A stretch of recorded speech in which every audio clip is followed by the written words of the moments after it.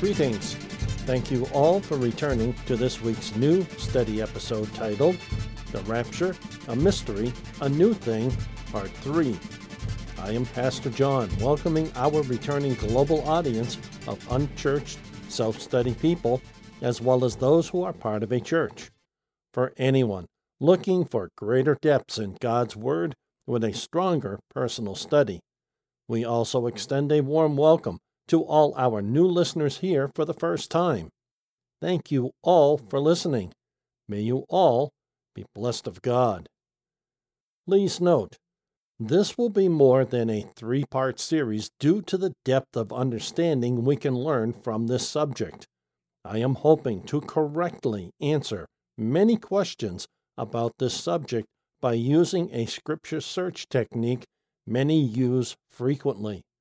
There is a right and wrong way to use this technique, which makes it a dangerous technique to use.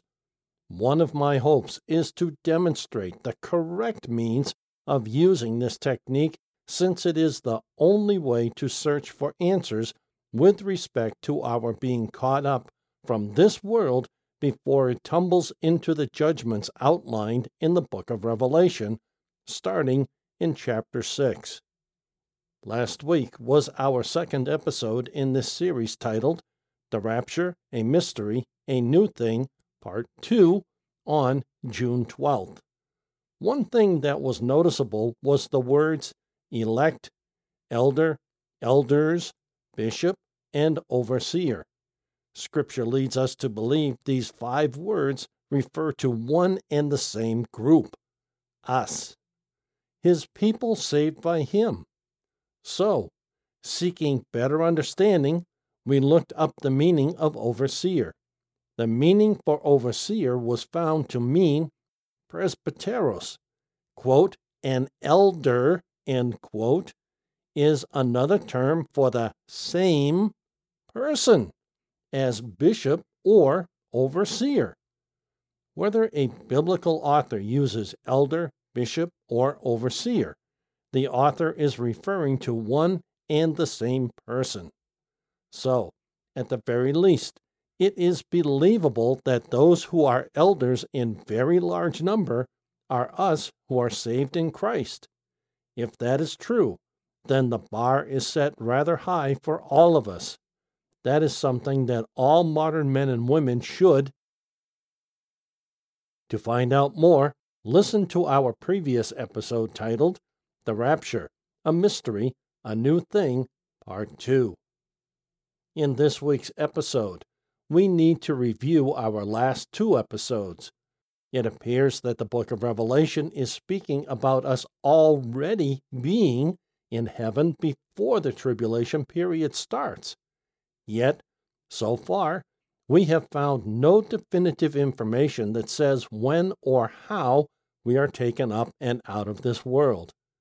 I will tell you again that when is and will remain the unsolved mystery of all mankind until it happens.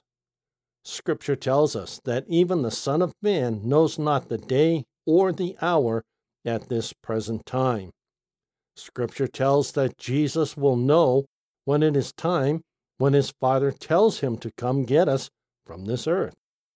However, Scripture is supposed to have some reasonably firm indication of the fact that we are saved not only of our sin, but from the tribulation period as well. If the book of Revelation tells us we are already in heaven, how did we get there? This is why we want to review what we have learned so far, since so many American pastors and teachers say that the answers we are looking for are in the book of Revelation.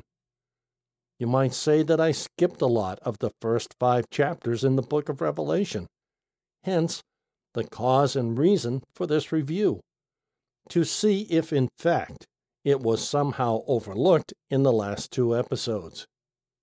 First, let us clear something up about the elders spoken of in the book of Revelation. I will use this partial context to look at a verse that tells us what we need to know. Verse 6 of chapter 4 closes one sentence and then starts another sentence to continue and build the thought from the first 5 verses. We will follow the context through most of verse 10. This passage reads, "In the middle of the throne and around the throne were 4 living creatures full of eyes in front and in back. The first living creature was like a lion, the second creature like an ox. The third creature had a face like a man's, and the fourth creature looked like an eagle flying. Each one of the 4 living creatures had 6 wings and was full of eyes all around and inside. They never rest day or night, saying, 'Holy, holy, holy is the Lord God, the all-powerful, who was and who is still to come.' And whenever the living creatures give glory, honor, and thanks to the one who sits on the throne, who lives forever and ever, the 24 elders throw themselves to the ground before the one who sits on the throne and worship the one who lives forever and ever, and they offer their crowns before his throne." From the book of Revelation, chapter 4, verses 6 through 10. Notice how verse 10 shows there are specifically 24 elders. Yet, when we read Revelation chapter 5, verse 11, we read this, "Then I looked and heard the voice of many angels in a circle around the throne, as well as the living creatures and the elders. Their number was 10,000 times 10,000, thousands times thousands." At the very least, this latter verse implies either a much larger group of elders or an additional body of living entities found in the indescribable number present in heaven, otherwise known as elders also. This is why I looked up the definition of overseer, which is in lower case. In Vine's Expository Dictionary of New Testament Words, which defines elder, we found for clarity it means, note, presbyteros, quote, an elder, end quote, is another term for the same person as bishop or overseer. The term, quote, elder, end quote, indicates the mature spiritual experience and understanding of those so described. The term, quote, bishop, end quote, or, quote, overseer, end quote, indicates the character of the work undertaken, according to the divine will and appointment, as in the New Testament. There were to be bishops in every local church. Where the singular is used, the passage is describing what a bishop should be. Notice what this Vine's definition said. The term, quote, elder, end quote, indicates the mature spiritual experience and understanding of those so described. Then, secondly, the term, quote, bishop, end quote, or, quote, overseer, end quote, indicates the character of the work undertaken. We should then be able to conclude that there are many who are an elder, bishop, or overseer, whether male or female. Then, based on the character of the work undertaken, further defines one as either bishop or overseer. Remember, either word means the same person, the same elder.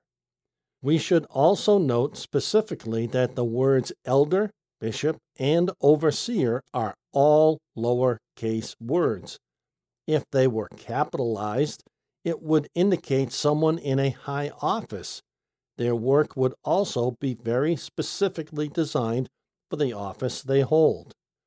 Those of us who qualify as a lowercase elder, bishop, or overseer are not ruling persons and or body governing entities such as a pastor or teacher. We do encourage our brothers and sisters. We support them in their troubled times, regardless of how difficult their troubles are for them. Even the Bible calls us to such ministry to others. We are also called to minister God's message of salvation to those outside the saving faith. Not everyone will receive that message, which is something everyone who witnesses needs to understand. Yes, some people are determined to live their unsaved life. So, it is important that we do not offend others with our witness. I have experienced many people coming to me and saying that my unoffensive witness is what made them curious. That is just a simple explanation of how to witness to those who seem offended by our verbal witness and say they do not want to hear it. Again, not everyone comes around to a seeking heart. Some do, but those who do not should not be annoyingly prodded into seeing the light of salvation by anyone who is saved in Christ. We can pray for such people and lift them up to God that He will change their heart, making a path for us to witness. Souls are won by love, not annoying prodding. They will come around in time as you witness and pray for them. How you act is your true witness to the world around you. That is what will convince some unbelievers to come around and want to be saved. Remember, it has been said, actions speak louder than words. To continue moving forward, let us notice this portion of Scripture from our first episode. Immediately after the suffering of those days, the sun will be darkened, and the moon will not give its light. The stars will fall from heaven, and the powers of heaven will be shaken. Then the sign of the Son of Man will appear in heaven, and all the tribes of the earth will mourn. They will see the Son of Man arriving on the clouds of heaven with power and great glory. And he will send his angels with a loud trumpet blast, and they will gather his elect from the four winds, from one end of heaven to the other. From Matthew chapter 24, verses 29 through 31. Notice what these three verses is describing. It is the end of the tribulation period. Notice, too, where God's saved in Christ are. Verse 29 reads, "Immediately after the suffering of those days, the sun will be darkened, and the moon will not give its light. The stars will fall from heaven, and the powers of heaven will be shaken." Notice the first 7 words before the comma. Immediately after the suffering of those days, comma. Obviously, there is little, if any, downtime between one thing and another with regard to the last unfolding events defining the end of the tribulation period and what comes next. So, verse 29 tells us that immediately after the suffering of those days, the tribulation period of 7 years, the sun will be darkened, and the moon will not give its light. The stars will fall from heaven, and the powers of heaven will be shaken. Then, verse 30 tells us that the world will see Jesus, the Son of Man, will appear in heaven. Yes, the whole world will see this. As well, all the earthly tribes will mourn. Why? They will see the Son of Man arriving on the clouds of heaven with power and great glory. Now, notice verse 31. "And he will send his angels with a loud trumpet blast, and they will gather his elect from the four winds, from one end of heaven to the other." If we who are saved in Christ are this group in Scripture called his elect, then we are already in heaven, as we have also found in the book of Revelation. How did we get there? How long have we been there? So far, we have found no specific reference in the book of Revelation telling us we are caught up into heaven. So far, all we can find are comments, if you will, telling us we are already in heaven. Even this verse passage from the book of Matthew says we are already in heaven. Let us dig deeper to see if we can find out why Scripture leads us to believe we are already in heaven. Let us read these 8 verses.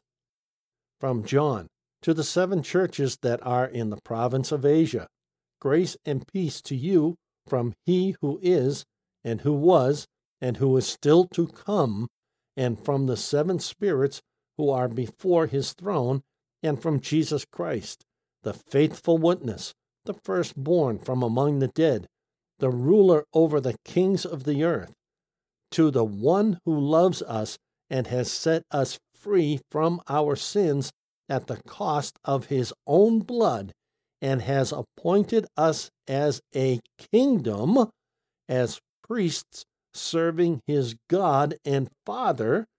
To Him be the glory and the power forever and ever. Amen. Look, He is returning with the clouds, and every eye will see Him, even those who pierced Him, and all the tribes of the earth will mourn because of Him. This will certainly come to pass. Amen. I am the Alpha and the Omega, says the Lord God, the one who is, and who was, and who is still to come, the all-powerful. Notice capital A and capital P, referencing Jesus. Continuing, I, John, your brother, and the one who shares with you in the persecution, kingdom, and endurance that are in Jesus, was on the island called Patmos because of the word of God and the testimony about Jesus. I was in the Spirit on the Lord's day when I heard behind me a loud voice like a trumpet, saying, Write in a book what you see and send it to the 7 churches, to Ephesus, Smyrna, Pergamum, Thyatira, Sardis, Philadelphia, and Laodicea. We want to notice verse 7 in this passage. It says nothing of Him returning specifically for His church, His bride, to take her home to heaven. It is, though, very consistent with everything we have already examined. So, the unanswered question remains, when did Jesus come to take us home? It is well known among His body of earthly believers that such a catching up takes place. It has to be clear at this point that for all the book of Revelation, we are in heaven. However, just what part of the Bible tells us with certainty this event will happen if not found in the points other American pastors and teachers have made from the book of Revelation? I think it is easy to see that while they may be correct about us leaving before the tribulation period, how we get there, as many have taught, may well be incorrect. Next week, we will see where Revelation chapter 6 opens to best define our roadmap as to where things are recorded as to what happens next. We have seen no indication of God's people being caught up or raptured into heaven yet. They are in heaven from what we have read. That is a curious observation because we have found only mention of God's people as elders, bishops, and overseers being in heaven already. To look into this curiosity further, next week we will look into chapter 6 to get a firm understanding of where the timeline lies. We will also look at Scripture that describes our being taken up into heaven. Could it be true that we are already in heaven from the start of the book of Revelation? Join us next week when we look to get more answers. Play or download our episodes from one of our podcast hosts, or follow direct links to these platforms on our website under the podcast menu item. Details follow. All Bible quotes, without a citation, are from the New English Translation Free Version. Also, please check our show notes for links to our website and other information you may want to know. This study podcast is a wholly self-funded outreach presented by the Church of the Unchurched, currently an all-electronic Boston-based outreach uniting the community of lost, searching, lonely, and forgotten in Christ. We greatly appreciate serving our international audience. God bless you all. If you are visiting for the first time, welcome and God bless you. We look forward to the return of all our faithful listeners and new listeners. Thank you all so much. Please share our podcast with family, friends, and others you believe would find it a blessing. If you are unsaved, we truly hope you find God as well as receiving Him as Lord and Savior of your life. Please find a short link to our episode titled, How to Be Saved, at the bottom of any episode description. To learn more about us and who we are, give our episode titled, Introduction, About Us, Who We Are, a listen. In that episode, you will learn more about us, who we are reaching out to, our mission, vision, ministry, and more. Again, a short link to this episode is found at the bottom of any episode description. If you go to our internet homepage, under the podcast menu item, you can find many popular podcast platforms we are found on. So, you should be able to find us on a platform you like. We refresh all our feeds with every weekly episode upload on Sundays, U.S. East Coast time zone. These sites update our feed within 24 hours of our refresh, many sooner than others. Our website is located at this internet address, unchurched.site123.me. Now, may our Lord Jesus Christ Himself and God our Father, who loved us and by grace gave us eternal comfort and good hope, encourage your hearts and strengthen you in every good thing you do or say. Until next week, this is Pastor John for the Church of the Unchurched.